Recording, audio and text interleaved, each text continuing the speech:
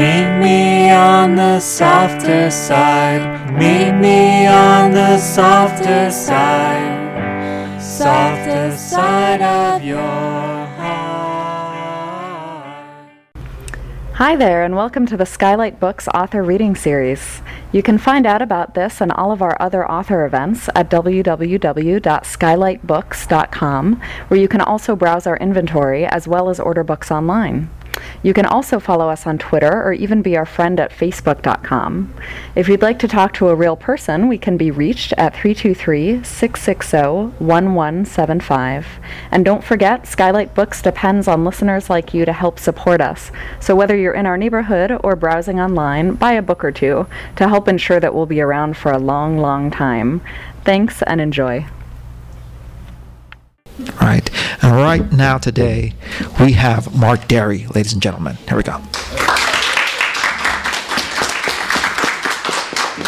Well, thank you for that suspiciously terse introduction. I'm delighted to be here. Joan Didion said that she fled New York because she did not have an opinion about everything. And I come to you from New York, heavily burdened with opinions. But I grew up in San Diego, so I'm not entirely bowed by the weight of my own gravitas. The great thing about Los Angeles is that it is a city that does not take itself entirely seriously, whereas New York is crippled by a foot-draggingly leaden seriousness.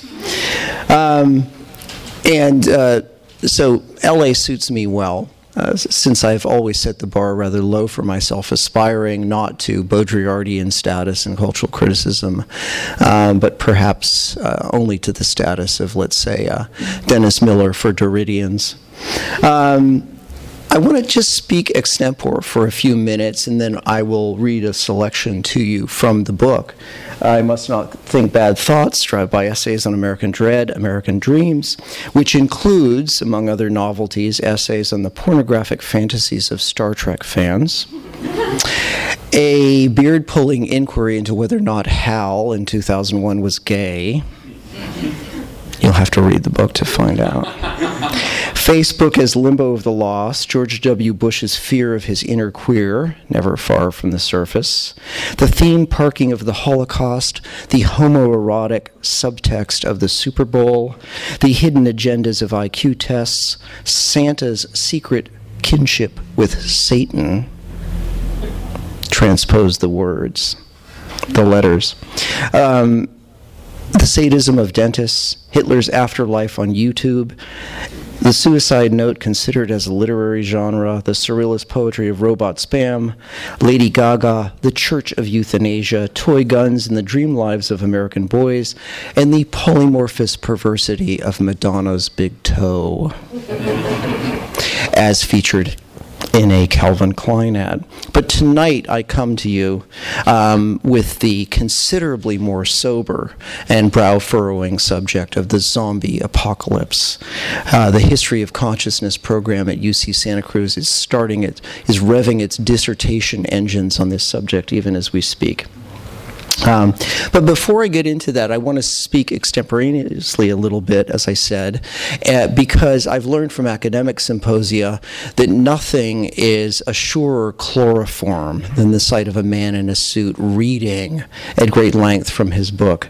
There's usually an mad, wall-eyed stampede toward the exit signs about a half hour through it. So I'll try to keep this to about 30 minutes tonight.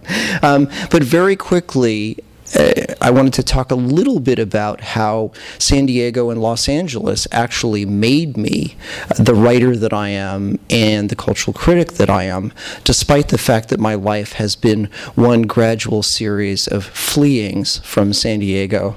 First, I grew up in Chula Vista, referred to in the genially racist parlance of my 70s adolescence as Chulawana, indicative of the madding horde of brown folk on the other side of the border that white racist suburbanites thought were going to inundate them any second.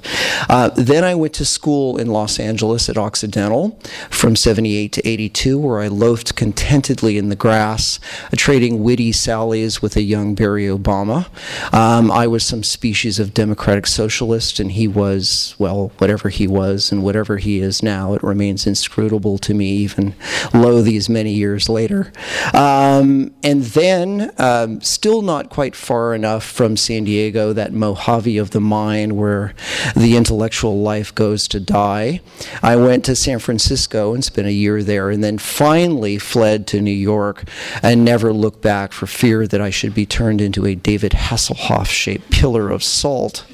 But be that as it may, I actually love Los Angeles. Baudrillard, in his book America, is thoughtful on the technological sublime and says that there is nothing like the incomparable thrill of a night descent into Los Angeles.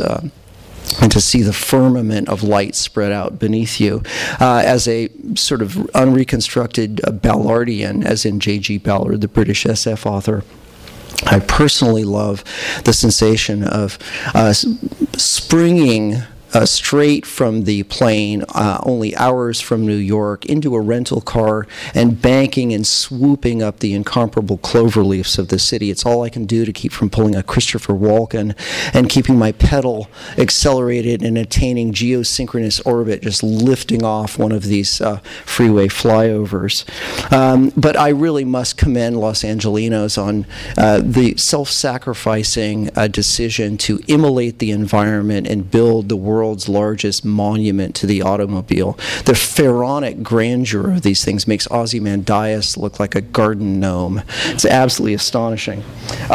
So San Diego, I think, made me a kind of, provided as part of the air I breathed as a kid, a kind of a Marcusean felicitous critical distance, a kind of a philosophical alienation.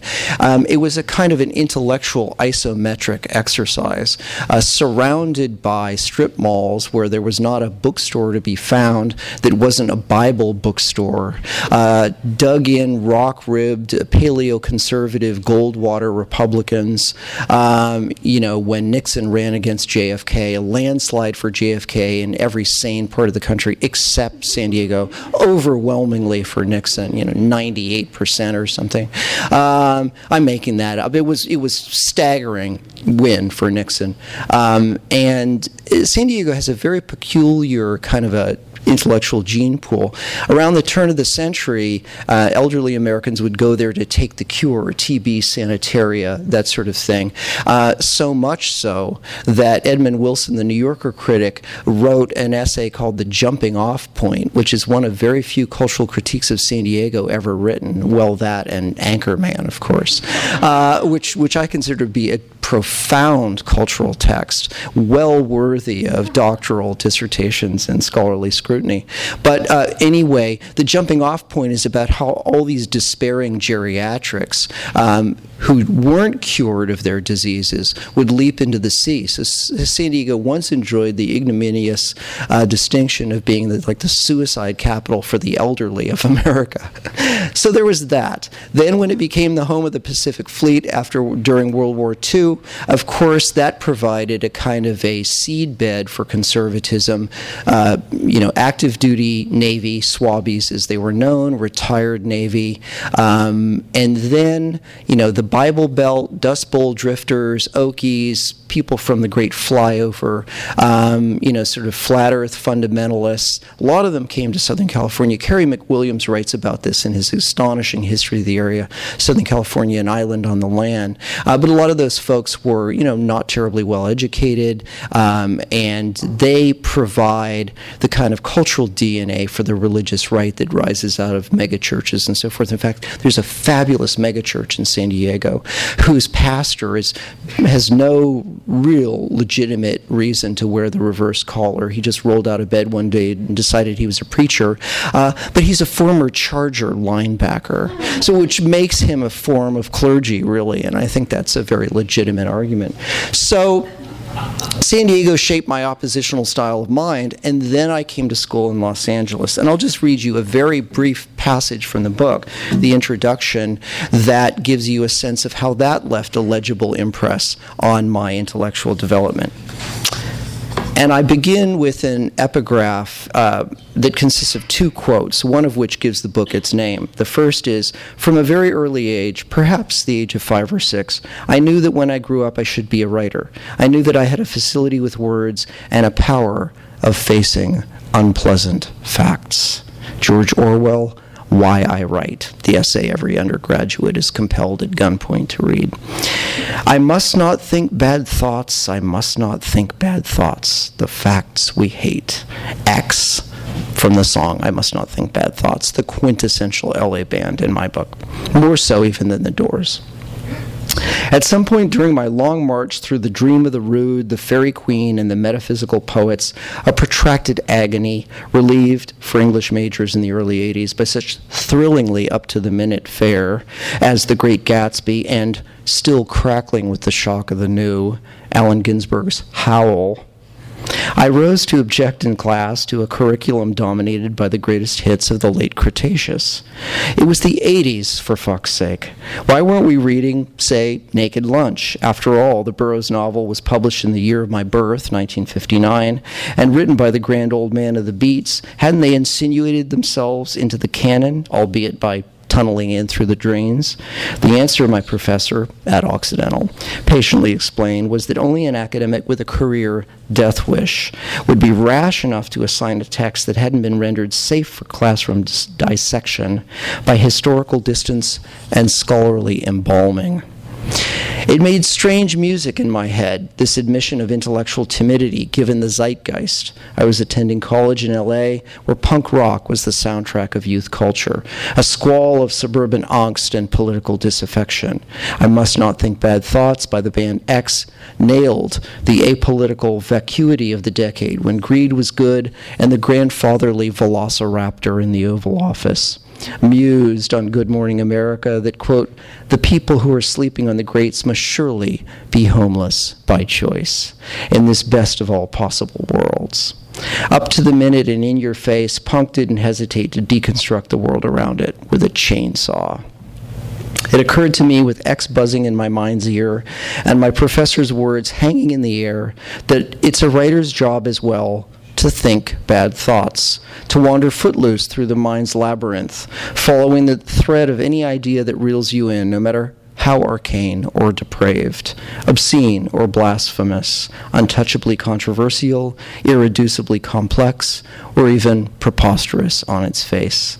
The ethos of thinking bad thoughts isn't synonymous with the willful perversity of Christopher Hitchens' contrarianism, or with H.L. Mencken's lifelong devotion to spit roasting the sacred cows of the bourgeoisie, as he called them, or with the nothing is true, everything is permitted libertinism of William S. Burroughs, or with the liberatory cynicism of punk rockers like X, or with Orwell's ability to confront hard truths without flinching, yet it contains a tincture of each.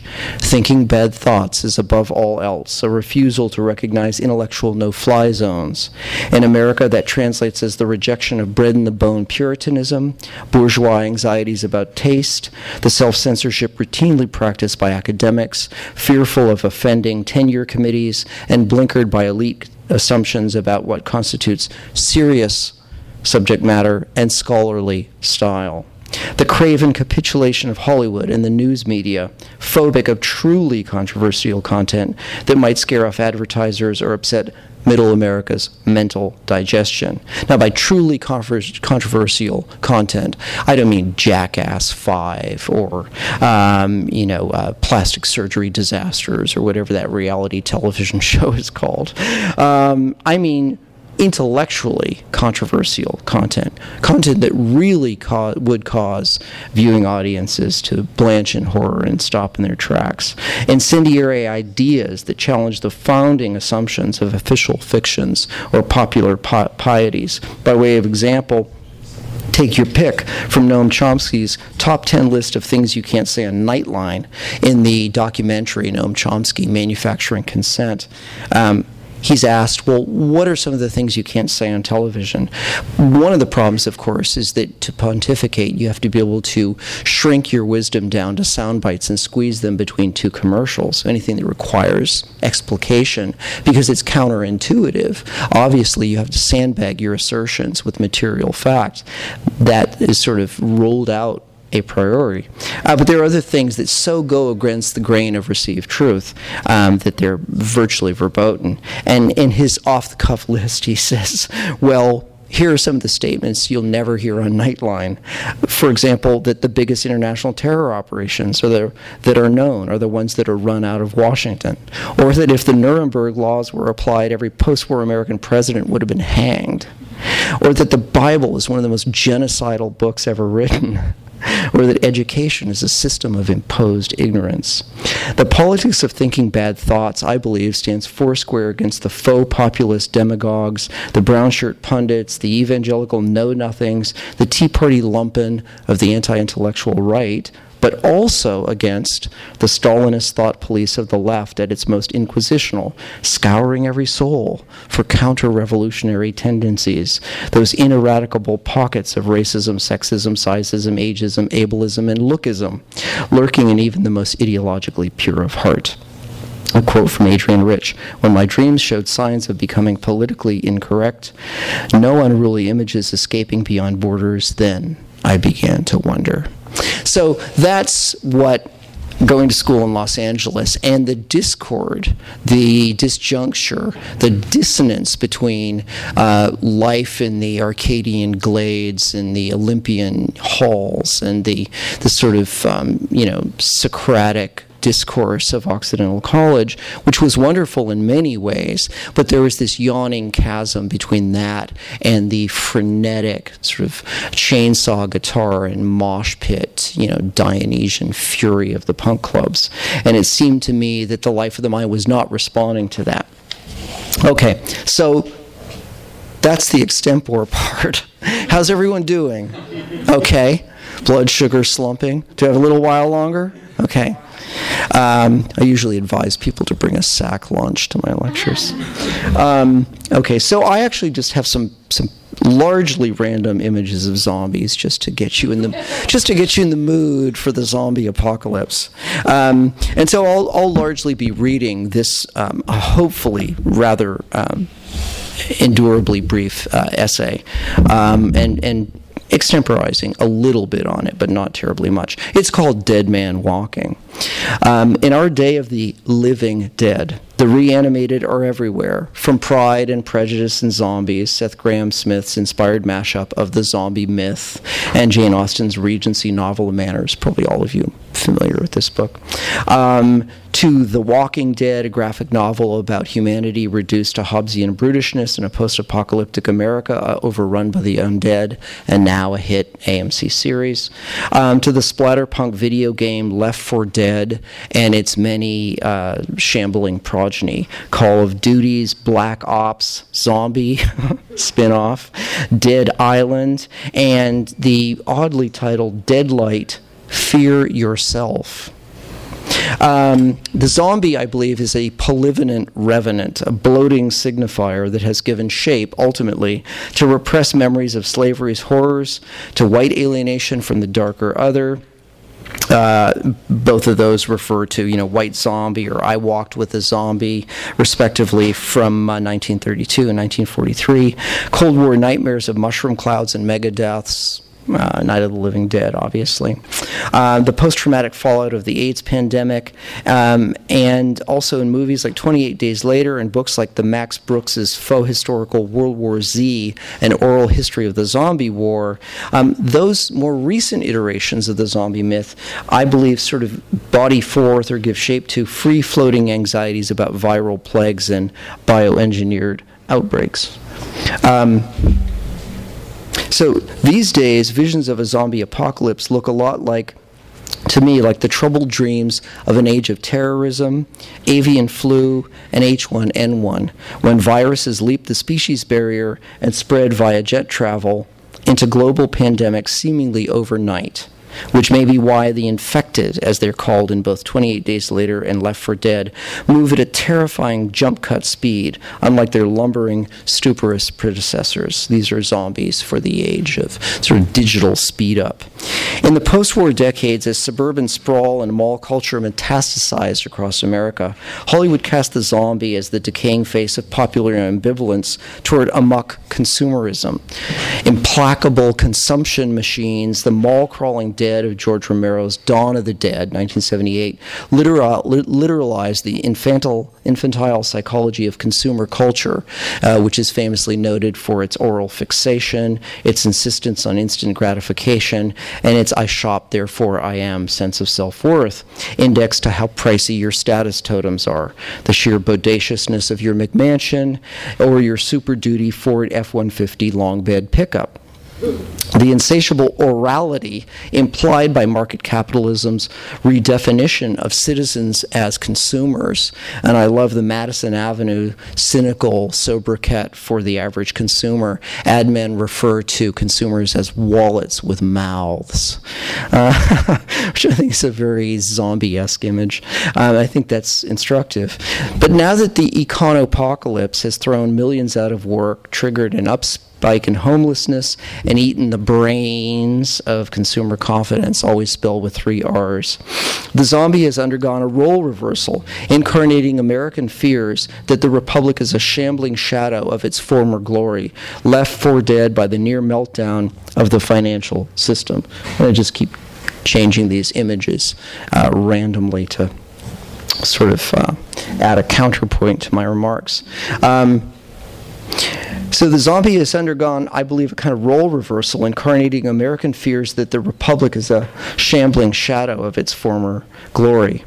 Left for dead by the near meltdown, as I said, of the financial system. Zombies are the resident evil of an economy whose moribund state confronts us everywhere we look, in a landscape littered with, and I think these sort of terms from popular parlance are very instructive. Often the cultural unconscious, the cultural psyche, knows what's going on better than official culture does. So some of these sort of terms of art are very instructive. Some of you may have heard the term dead malls for malls that are largely deserted. There's been kind of a draining away of consumers when people aren't really able to shop because of their plummeting incomes or unemployment. You may have heard the term ghost box, which refers to dark, shuttered, big box outlets, or zombie stores, which is retailers forced by dismal sales to reduce their inventory to its bare bones, confronting the shopper with the rather dispiriting sight of endless racks of nothing, which in turn, the ironic consequence of which is that their emaciated stock and empty floor space scare customers away all the more, accelerating the store's death spiral.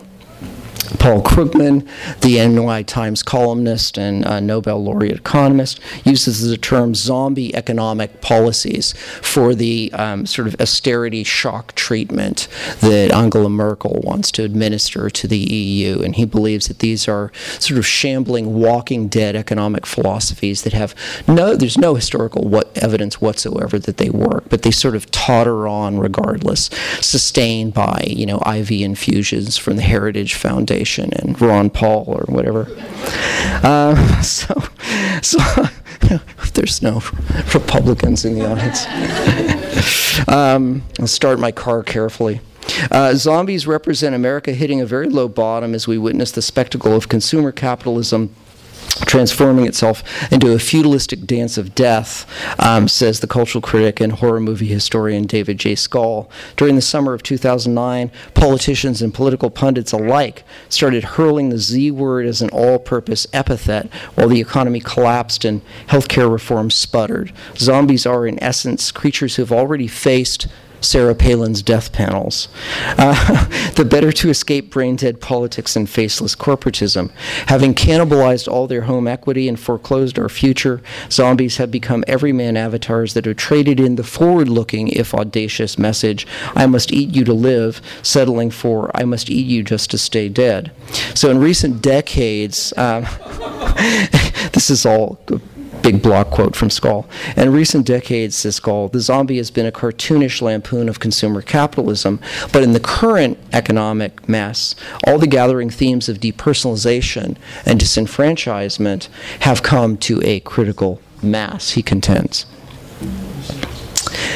The image of real estate representing the living or the haves, besieged by the ravenous dead, the ultimate have-nots, has long been a staple of zombie narratives and never more concise cultural statement than at the present. Now, in the 1930s, at least one reviewer of the film White Zombie, largely perceived to be about racial anxieties. I call it a kind of post-colonial, post-traumatic stress syndrome. But at least one critic, according to Skoll, saw in White Zombie reflections of breadlines and displaced workers, who were, of course, very much in the headlines in those days as well.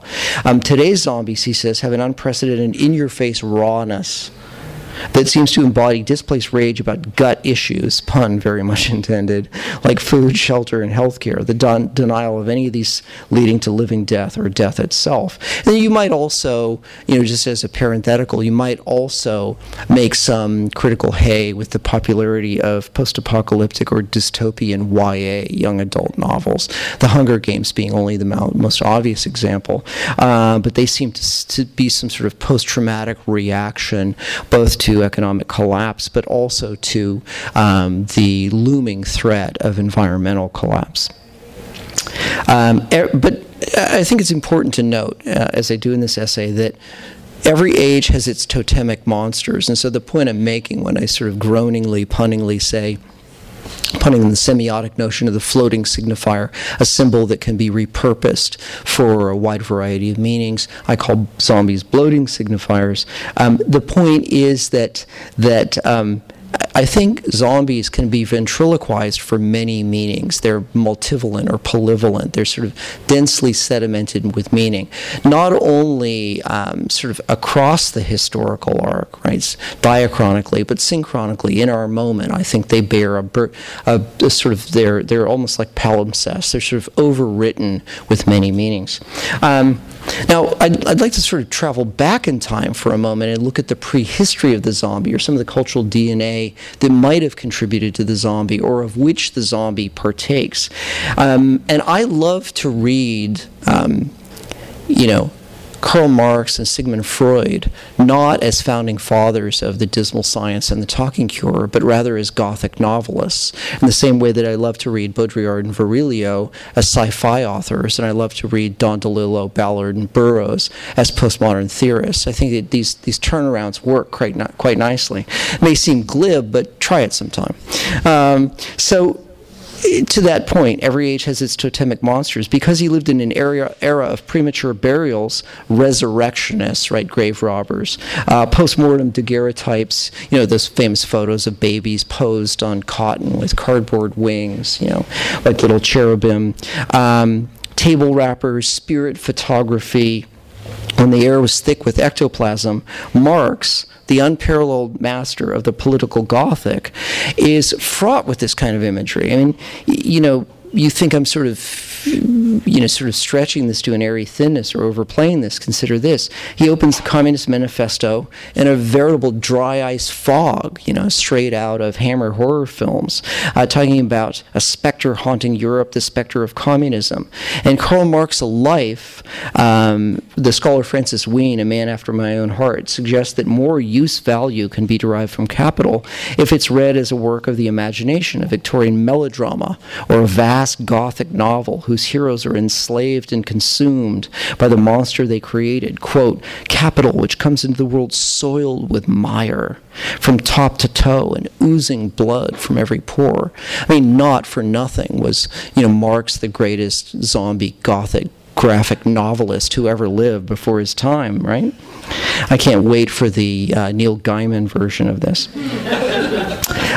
So indeed, Marx's political economics teems with imagery straight out of Victorian penny dreadfuls like Varney the Vampire, which was written in 1847. I'll come back to that. That relates to a theme I'll explore in a moment. But again, if this seems like overreaching, bear in mind that Marx famously loved Gothic melodrama. He devoured Gothic novels, in between bench pressing the Grundrisse, and toiling through the entire history of economics, I mean, even history's greatest superbrain, it needs a few hours off.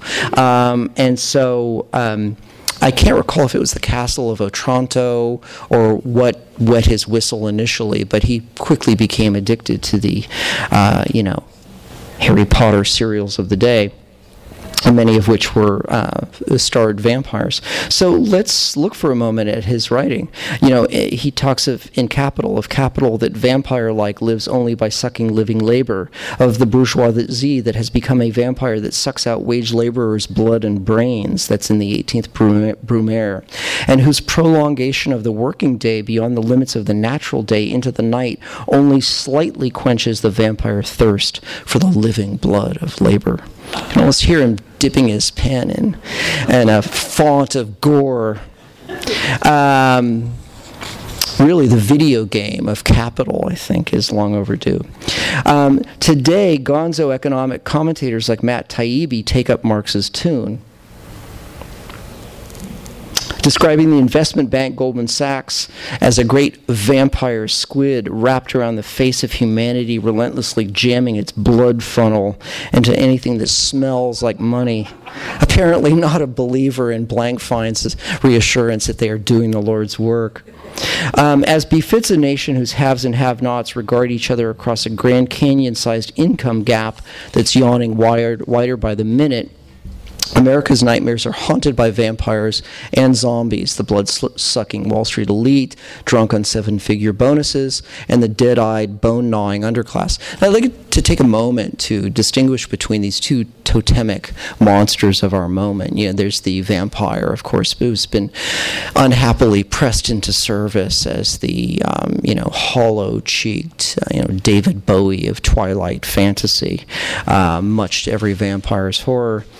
And then there's the zombie, and it's sort of odd that these two creatures should pop up and dominate the troubled dreams of the American psyche at the same historical moment. I think they bear closer scrutiny. So let's think about the vampire for a moment. The vampire, I would submit to you, is a symbol of a parasitic plutocracy. Always has been, emerges in times when income gaps yawn wide. I mean, again, these characters are polyvalent, they're multivalent, they bear many meanings. So I'm not suggesting that's the only meaning they bear, but it's certainly one meaning that they telegraph very obviously. So the vampire battens on the tears and toil of wage labor, and it has been a stock character in the demonology of class war, as I just said, at least since Karl Marx. Why? Well, with predictable perversity, America's winner-take-all culture has embraced the vampire as an aspirational figure. And why not? Whether a scion of old money with a continental accent, or a conscienceless monster in tasseled loafers, Gordon Gekko, chainsawing workers to bolster quarterly earnings, the vampire has perfect hair, a sommelier's taste in type O, and more money than God, or for that matter, Lloyd Blankfein. He's a photogenic poster boy for the new social Darwinism.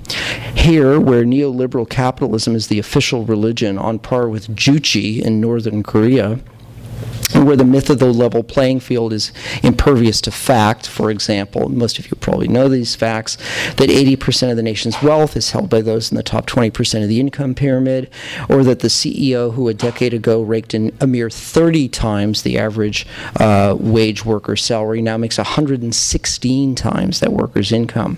In such a culture, nobody wants to be a zombie. Everybody wants to be a vampire. Dead on their feet, zombies began as a glassy-eyed metaphor for the plight of Hades' human chattel, forced to do the boss's bidding even in death. And it's really interesting, a lot of the films about zombies trade in a sort of a peculiar racial currency, that Edward Said would call Orientalism. They're sort of exoticizing the Haitian other and presuming that, primitive beliefs, have been quarantined in the third world, unlike our perfectly rational embrace of the rapture, go down the highway here. Seems like, to me as a New Yorker, seems like every 10th car has a sticker that says, in case of rapture, car will be driverless, or, it's not a child, it's a choice. The typical reading of films like the Wes Craven movie, The Serpent and the Rainbow, or White Zombie, or I Walked with a Zombie, is sort of through a racial prism. But there's another way to read them. It's sort of good Marxian economic determinism, right? Which is that in his classic ethnographic study, Voodoo in Haiti, the scholar Alfred Matreau underscores the parallels between the living dead and Haitian blacks under the colonial whip. So he looks at the economy of slavery, which is largely sort of written out of official film histories of monster movies. So the zombie is a beast of burden, and this should be sort of obvious, right? Which his master exploits without mercy, making him work in the fields, weighing him down with labor, whipping him freely, feeding him on meager, tasteless food, like Frankenstein, a working stiff with neck bolts for the emerging industrial revolution, ready-made for the Fordist factory. Zombies are well and truly wage slaves. A solitary hunter, the vampire is well suited to Ayn Randian fantasies of Promethean captains of industry, right, or architects. Self-made masters of their own destiny, they need no convincing on Ayn Rand's virtues of selfishness. Zombies, by contrast, are trade unionists from beyond the grave. A Heritage Foundation wonk's worst nightmare of collectivism on the march. Sort of, it's a demonic conjuration of collective bargaining, inspired to, instill a thrill of horror in the governor of Wisconsin. The downsized and the disenfranchised jolted into action by class consciousness. Now, at the same time, these are images from the graphic novel, by the way, The Walking Dead, on which the AMC series was based. Now, at the same time, the circular firing squad of angry white lumpen, a phrase I always put in initial caps, angry white lumpen, emptying their political ammo clips at illegal immigrants, Nancy Pelosi, and the Red Menace and Great Beast ensconced at 1600 Pennsylvania Avenue. Everything, in other words, but the structural injustices behind their actual economic woes. They see zombies as harbingers of a post-apocalyptic landscape overrun by Obamaniacs, where the embattled vestiges of what Sarah Palin liked to call real America make their last stand against an engulfing tide of border-jumping aliens, left-wing academics, and brain-eating libtards. And I want to see if I have these images out of order. Okay, this is an image by James Wesley Rawls, who's a dug-in survivalist and heavily armed sort of apocalypticist. He's written this novel. And oh, sorry. Okay, all right. And I want to cherry pick. Here we go. Here's another image from the white survivalist community, as well as merely the survivalist community. And they are not synonymous, I should be at pains to point out, although there's absolutely a subterranean corridor running between them through which, dark golems have been known to scuttle of an idle hour. Here's one of these mock. What's the term I'm searching for? Thank you. Motivational therapy posters, right? Sort of self-help for survivalists, and so they've retrofitted it with this jokey tagline: because those goddamn zombies aren't going to kill themselves. Here's another novel by Rawls, Patriots, a novel of survival and the coming collapse. So you have this devil's triangle, this infernal harmonic convergence of sort of American rugged individualism, frontier rough justice, the justice of the hanging judge and the lynch mob, our national infatuation with the gun, especially at a time when white guys with their mortgages underwater, who've been outsourced and downsized, have been stripped of every totem of traditional masculinity. Gun sales spiral. This is the only emblem of power you can cling to.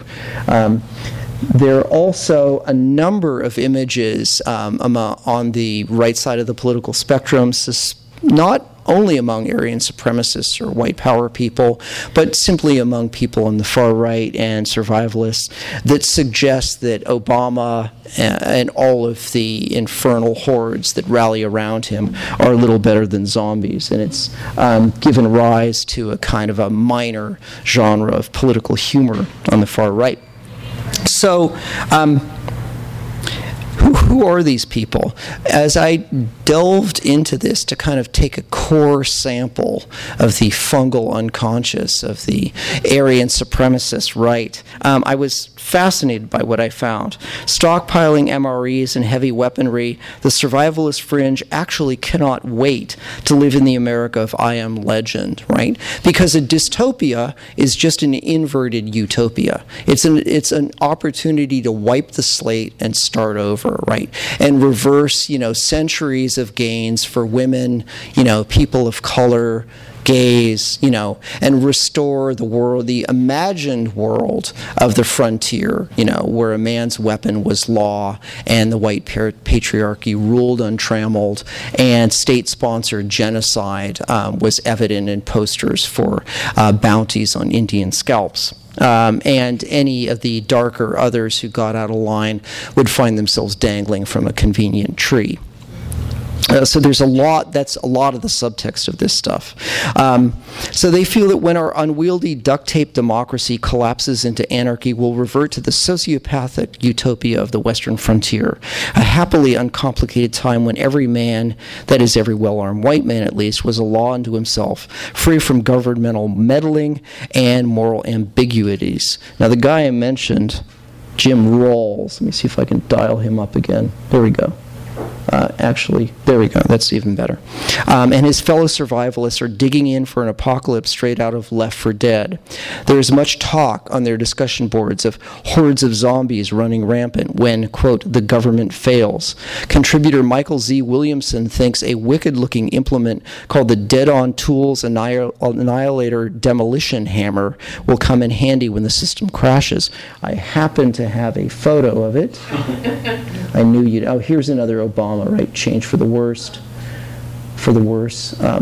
See if I can find this here. Okay, it's as fate would have it. Predictably, it's back near the beginning. Okay, there we go. That is manufactured by Dead On Tools. It's the Annihilator Demolition Hammer. Ask for it by name, friends. Will come in handy when the system crashes. And in a review of it written by contributor Michael Z. Williamson over at survivalblog.com, where I have been a frequent, if unnoticed, lurker, although doubtless this will out me. Quote, anyone with bayonet training, which is hell, I mean, it's got to be, every other person in this room. Talk about setting the barrier low. And anyone with bayonet training can grip this appropriately and hack through a crowd of zombies or heft it like an axe and use it on single opponents. And this is the marvelous thing, is that they never blink. I mean, there really is sort of this wonderful irony, sort of, tongue-in-cheek, ironic conceit here, where they are obviously referring to the massing hordes of libtards as zombies, but they perpetuate this extended metaphor that the zombie apocalypse is going to happen any moment, tongues firmly in cheek. An anxious reader with a heavily supplied, fairly secluded and defensible and very well-armed suburban outpost with several highly skilled sons for fire support writes in to wonder if he should secure a secondary retreat. For when it looks as if our ammo is exceeded by the number of urban zombies or police state drones, same thing, invading the burbs, unquote. By zombies, aka the golden horde in survival blog parlance, Rawls and his survivalist brethren mean the anticipated, they actually have a glossary, helpfully, on their site. And I thought to myself, what is all this talk on their discussion boards about the golden horde? And happily, there's a page, right, where they have a number of in-crowd words, survivalist parlance, and one of them is golden horde, noun, right? which is the anticipated large mixed, meaning racially mixed, horde of refugees and looters that will pour out of the metropolitan regions. The horde trope, of course, has a familiar ring, especially to anyone who's done post-colonial studies or studied the history of racism or of empire, because especially when coupled with the suggestive adjective golden, it obviously echoes kind of demonic racist conjurations of yellow peril. We've heard it before in colonial whispers of rebellious coolies out on the edge of empire, and in the Turner Diaries, the racist classic written in 1978 by William Luther Pierce, a bizarre micro-genre, Aryan supremacist science fiction. There really should be an anthology for scholarly study by Library of America, hopefully with a yellow ribbon in it. But the Turner Diaries was, of course, one of the pillow books of Timothy McVeigh, and 2 pages from the book were found in the ammonium nitrate-filled van, or somewhere at the scene of the crime at the bombing. But so we've heard this talk of yellow hordes in books like the Turner Diaries and its revulsion at the mongrel metropolis, that polymorphous horror of miscegenation and moral relativism. And I'm about to wrap up here, so I see my host getting a little twitchy, reaching for the shepherd's crook. So there's a great essay by Rawls, who's actually quite a pithy, punchy writer. He's an interesting character. And he writes, the foundational morality of the civilized world is best summarized in the 10 Commandments. He writes in his Precepts of Rawlsian Survivalist Philosophy, a volume destined to take its place alongside Nietzsche and Lacan, I'm sure. And in it he writes, the moral relativism and secular humanism are slippery slopes. The terminal moraine at the base of these slopes is a rubble pile of despotism and pillage, or anarchy in the depths of depravity. Best to arm ourselves to the teeth, light out for the territories, and rebuild society in a blast-proof city upon a hill, populated with people like us. Now, to Browning 35, that's one of the handles over at the Aryan Supremacist Board, stormfront.org, which is, if you can imagine, even further to the right than Survival Blog. I mean, these guys are straight out of California Reich. They're unabashed neo-Nazis. Although, oddly, they bridle at the use of that term. They think of themselves actually as mere advocates for white rights. Because, of course, who, after all, has been more historically disenfranchised than the white male? So to Browning 35 and the rest of the race warriors on the white supremacist website stormfront.org, the zombie apocalypse is a premonition of race war. And this character writes in, I've noticed recently that a lot of survivalists and preparedness freaks are big fans of zombie movies, where a small group of people test their skills against an onslaught of blood-sucking and brain-eating ghouls. For white nationalists, it's easy to translate non-whites into the role of the zombies, as they're certainly blood-sucking leeches who are overrunning and ruining our countries, and who in some cases are literally trying to prey on us and eat us. Do you remember that case a little while ago where that black guy in East Texas killed and ate his white girlfriend? I'll bet she didn't foresee him turning into a zombie and eating her. Then another guy who goes by the name Crispy, a participant like Browning 35 in Stormfront's discussion threads, is locked and loaded for racial Armageddon. He writes, I'm a big fan of the zombie survival stuff. I've read the Zombie Survival Guide by Max Brooks, as well as his novel World War Z. Yeah, but does he have this thing? You're virtually naked without it if you're an Aryan supremacist survivalist.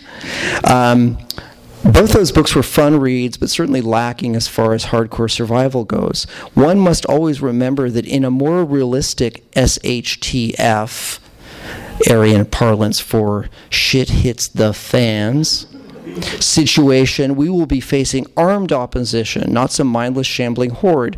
But it's still nice to imagine sitting on a rooftop all day with a boomstick popping zombie skulls. And now I arrive at my peroration at long last, shamblingly. Seriously, guys, Son of the Mist reminds the assembled white nationalists that World War Z isn't any laughing matter.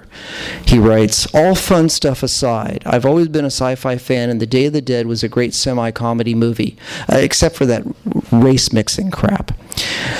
The non-whites are the zombies, complete with man-eating and crazed brutal behavior. It will be unleashed full bore when the economy collapses and the Super Depression starts. Just as zombies do what they do, the non-whites will show their DNA when the time comes. Count on it. They cannot do anything else. The wise are getting out of the multi-culti cities and setting themselves up with dependable compatriots, well thought out, hardened retreats, and lots of supplies. Now, actually, as a man of the far, far left, I thrill to the idea that the more deplorable aspects of our gene pool are quarantining themselves in, Coeur d'Alene, Idaho, and heavily fortified redoubts and stockades. I mean, it really is sort of a do-it-yourself eugenics. I move we just seal off the entire fucking state and come back in 100 years and see what extended inbreeding has done to them. But that would be social Darwinist of me, and I know better. Although, look at the House of Windsor. Unfortunately for the Blood and Soil gang, history teaches us that the war of all against all doesn't end at the barred gates of the Führer bunker. It's only a matter of time, after the chairs are jammed against the doors and the windows are nailed shut, before the survivors succumb to power struggles and paranoia of their own. 28 days later, they're eating each other. Worse yet, you can't always tell us from them. Quote, eyewitness accounts describe the assassins as ordinary-looking people, says a radio announcer in Night of the Living Dead. Aren't they always?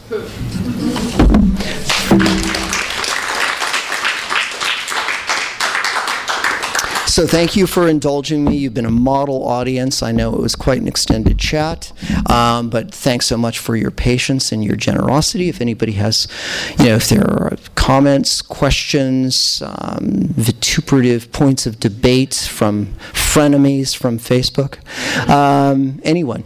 Thoughts? Yes, sir. I realize in advance that this is probably going to be unfair, but the timing of it is just too much to pass up. Yeah. I'm hoping that you have some kind of comment about the poor fool in Florida who was shot dead while eating the face of a man under a highway overpass. I have been... Have you not heard about this? I have not heard of this. Tell me all about it.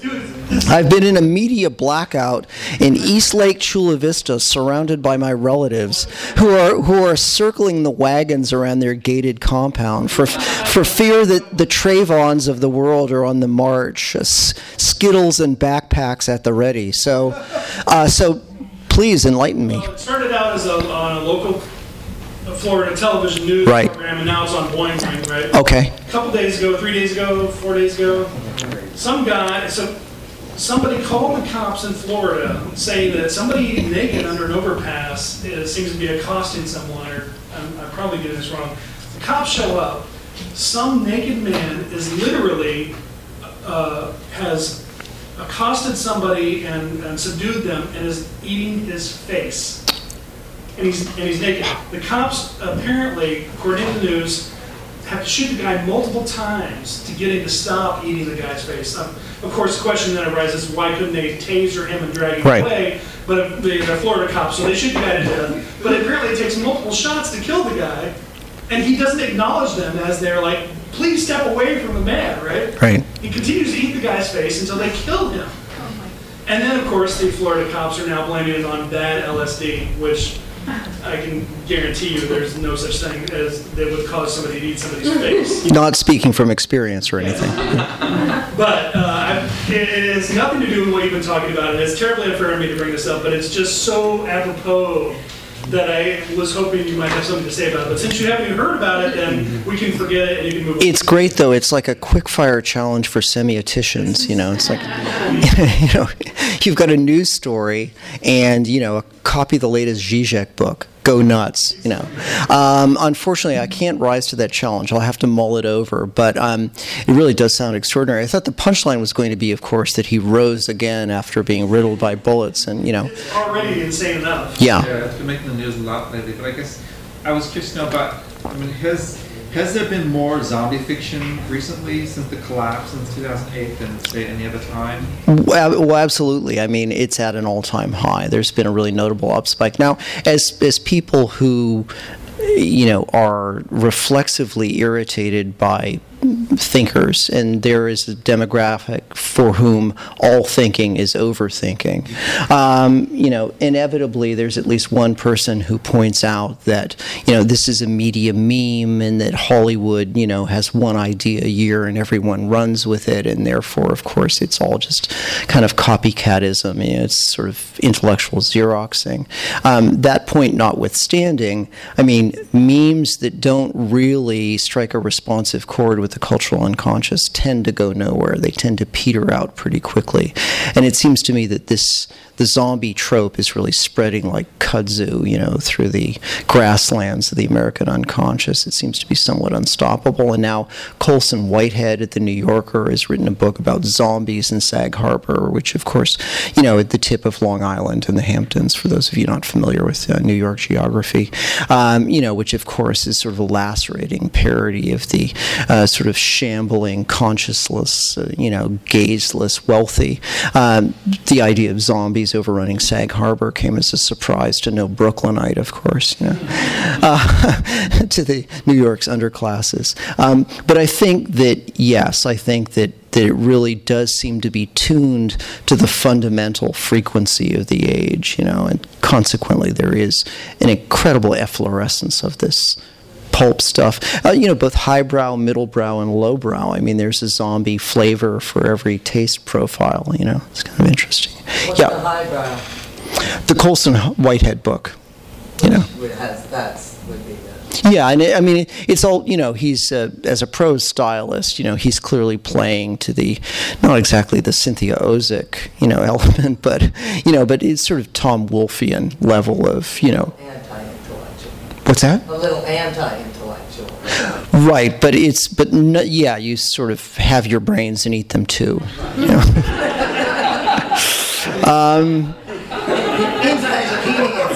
Yeah. Yes, sir. Have you heard from any of these white supremacist guys? I mean, now that the book's out, you're pretty accessible via Twitter and Facebook and whatever. Well, I actually invested in the Annihilator and sleep with that under my pillow. So, good policy. Yeah. And although I weigh in at 50 stone, soaking wet, I'm actually a quadruple black belt in mixed martial arts. No, that's a complete poppycock. But no, actually, I tiptoed back to the board, and one of them had discovered an early version of this piece. Most of the pieces in this book have appeared in print or online publications. Many of the online versions are no longer available, really putting paid to the idea that, once something is chiseled in the ectoplasm of the web, it hangs there forever. I mean, in point of fact, things succumb to link rot faster than and vanish for all time, So this idea that we can just feed all of our libraries into the shredder now and digitize everything is sort of worrisome to the unreconstructed Gutenbergians among us.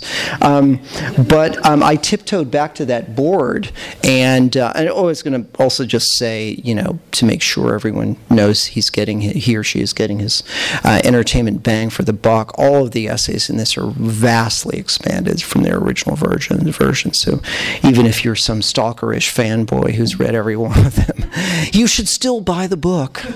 But in any event, I tiptoed back to the discussion board, and it was at least mildly marrow-freezing to note that a few of these characters had said, this, Marxist wussy has been prancing among us, and, thank God for Google Maps, Other comments? Yes? With the Supreme Court decisions, which basically have brought back civil rights, which you mentioned, and... have done what? Brought back civil rights. Rolled back civil rights. And I heard an announcement today that the Catholic Church has decided nuns are reading dangerous feminism. And have been told basically, stop reading this, stop educating yourselves, or leave. So, I'm trying to figure out, I don't see any femme fatale figures or a woman being, I sort of see an emerging sameness that's sort of more being decategorized organized and told to become one thing. I'm just wondering if you can explore the idea of this kind of unisex notion that we're being encouraged towards, and how women are the fallout in that process. Could you explore that for me a little bit? Well, I'd be happy to, but and please don't take this as flip or supercilious or too pointed, but I'd be curious to know how you would create a linkage between that and zombies, which is what we are discussing. Or is there no link at all? Historically, in these economies, women always lose out, and I just don't see it, so I'm wondering how subversively it's happening. Well, I'm having some difficulty grasping the point of argument, but I'll try to spin a line of connection between that and the theme of the evening, and simply say that, zombie gender seems almost entirely irrelevant in the zombie mythos. So, for example, how many of you are either avid fans of or have at least occasionally seen the AMC series The Walking Dead? Okay, all right. All right, some of you, not as many as I'd expected, because it is immensely popular. To redeem yourselves, you all have to just rush straight home and watch the first season.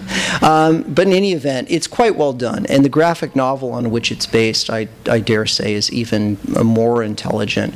And what makes it so interesting is it really is a political science class. It's a meditation on different philosophies of governance, and there isn't a strict one-to-one homology, but one character more or less seems to embrace a kind of medieval might is right, almost feudal kind of he's a sort of an alpha, he's really an apex predator, alpha male, much given to, threat displays, and he clearly believes society would be better off if it were just ruled by brute force. There's a guy who is almost a sort of a Talmudic scholar and a keeper of the raveled remnants of society's notions of ethos and a legal framework and a moral code. Of course, he's picked off, but in there, and then there are squishy liberals who question their liberalism and go over to the dark side and end up heavily armed because they realize that this is a moment when nice guys finish last, quite literally, at the end of somebody's alimentary tract. So it's you can view it through the prism of political science. And all of this comes around to your question, which is that, so this film, I would argue, the series, contributes to popular culture, the kind of lingua franca of the zombie mythos. Increasingly, when people think about zombies or talk about them, it's this movie and maybe this series and maybe arguably the video game Left 4 Dead. But the narrative isn't nearly as elaborated in the video game because it is, after all, about taking your boomstick and popping zombies in the skull. So in the TV series, gender doesn't really seem to matter, whether the zombies are female or not. It's fascinating because for once, women aren't sexualized. They're just necrotic, rotting flesh. And I think there's an old Buddhist proverb, and I'm not well versed in Buddhism, but I was reading Tale of Genji or the Pillow Book of Shonagon or something the other day, and there's a reference to the medieval Japanese belief that no matter how beautiful the woman is, she'll be food for worms one day, right? And the sort of embodiment of the zombie sort of literalizes that notion. Now, what's very interesting about the zombie myth, which I didn't mention in this essay, is that the zombie of all monsters is the only monster, to the best of my knowledge, who is plural. The zombie's fundamental identity is the crowd. And it's very interesting because we live in an age that fetishizes the crowd, for which the crowd is sort of a totemic or talismanic image, right? There's a book, The Wisdom of Crowds, by James Surowiecki. Wikipedia is all about the wisdom of crowds. The notion increasingly among, corporate theorists of social media is that no one knows everything, but everybody in the room knows something. And there's this sort of fetishization of the hive mind, the collective consciousness. This is really fascinating if you look at the history of these tropes, because there's crowds, there's mobs, there's masses, and they're not at all synonymous. The masses, the 1920s, 30s, Marxist leftist trope, familiar from Adorno, Horkheimer, has really fallen out of favor. Nobody talks about, the mass of Americans as the masses. And around the turn of the century, Victorians referred to them as the million. Okay, and that was sort of metonymic of many, many, many. Then, of course, a mob is a wise crowd that has lost its mind. A flash mob of wilding kids in inner city Philadelphia or whatever, right?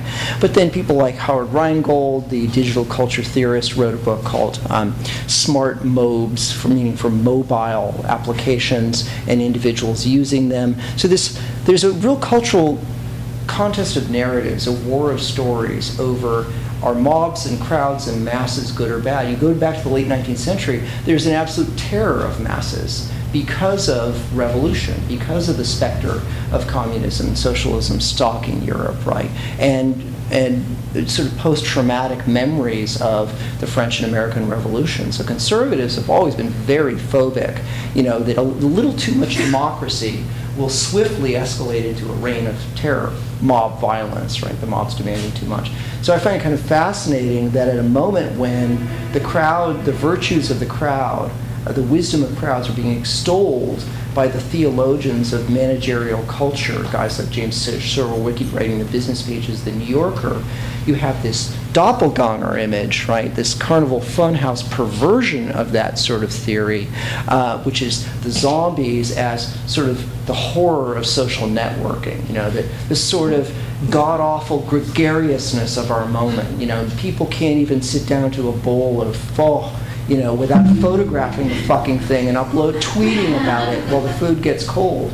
I mean, this is the moment where the signifying monkey, the ape, with Twitter and Tumblr and Facebook, really completely loses his mind. I mean, we're gregarious by nature, and now we're just always on. Our lives are turned inside out, and each one of us stars in his own reality TV drama 24/7. And I think in some ways that's another story the zombie myth is telling the horror of this collectivism, that we are numerous now, that we only exist when all of our devices are switched on and we're part of the mass, And you see people sitting alone, in subways and so forth in New York. Once upon a time they might have been reading, or incalculably, unimaginably, they might have just been thinking, right? And now every spare second is filled with, video games and cell phones, or checking the cell phone, or tweeting, or emailing, or whatever. And the horror of being alone with your own thoughts, and the tick, tick, tick of a spider walking around the empty ceiling of your skull, is unimaginable to most people. And I think the zombie myth is partly about that too. And I think we should probably wrap it up, given how. Yeah. Thank you very much. Thank you very much.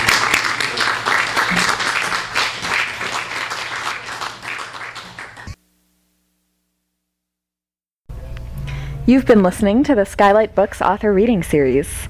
Don't forget that you can check out this and all of our other great podcasts at www.skylightbooks.com. Today's music was provided by Fragile Gang. You can check them out at MySpace, Facebook, and the iTunes Music Store. Thanks for stopping by, and we hope to see you soon.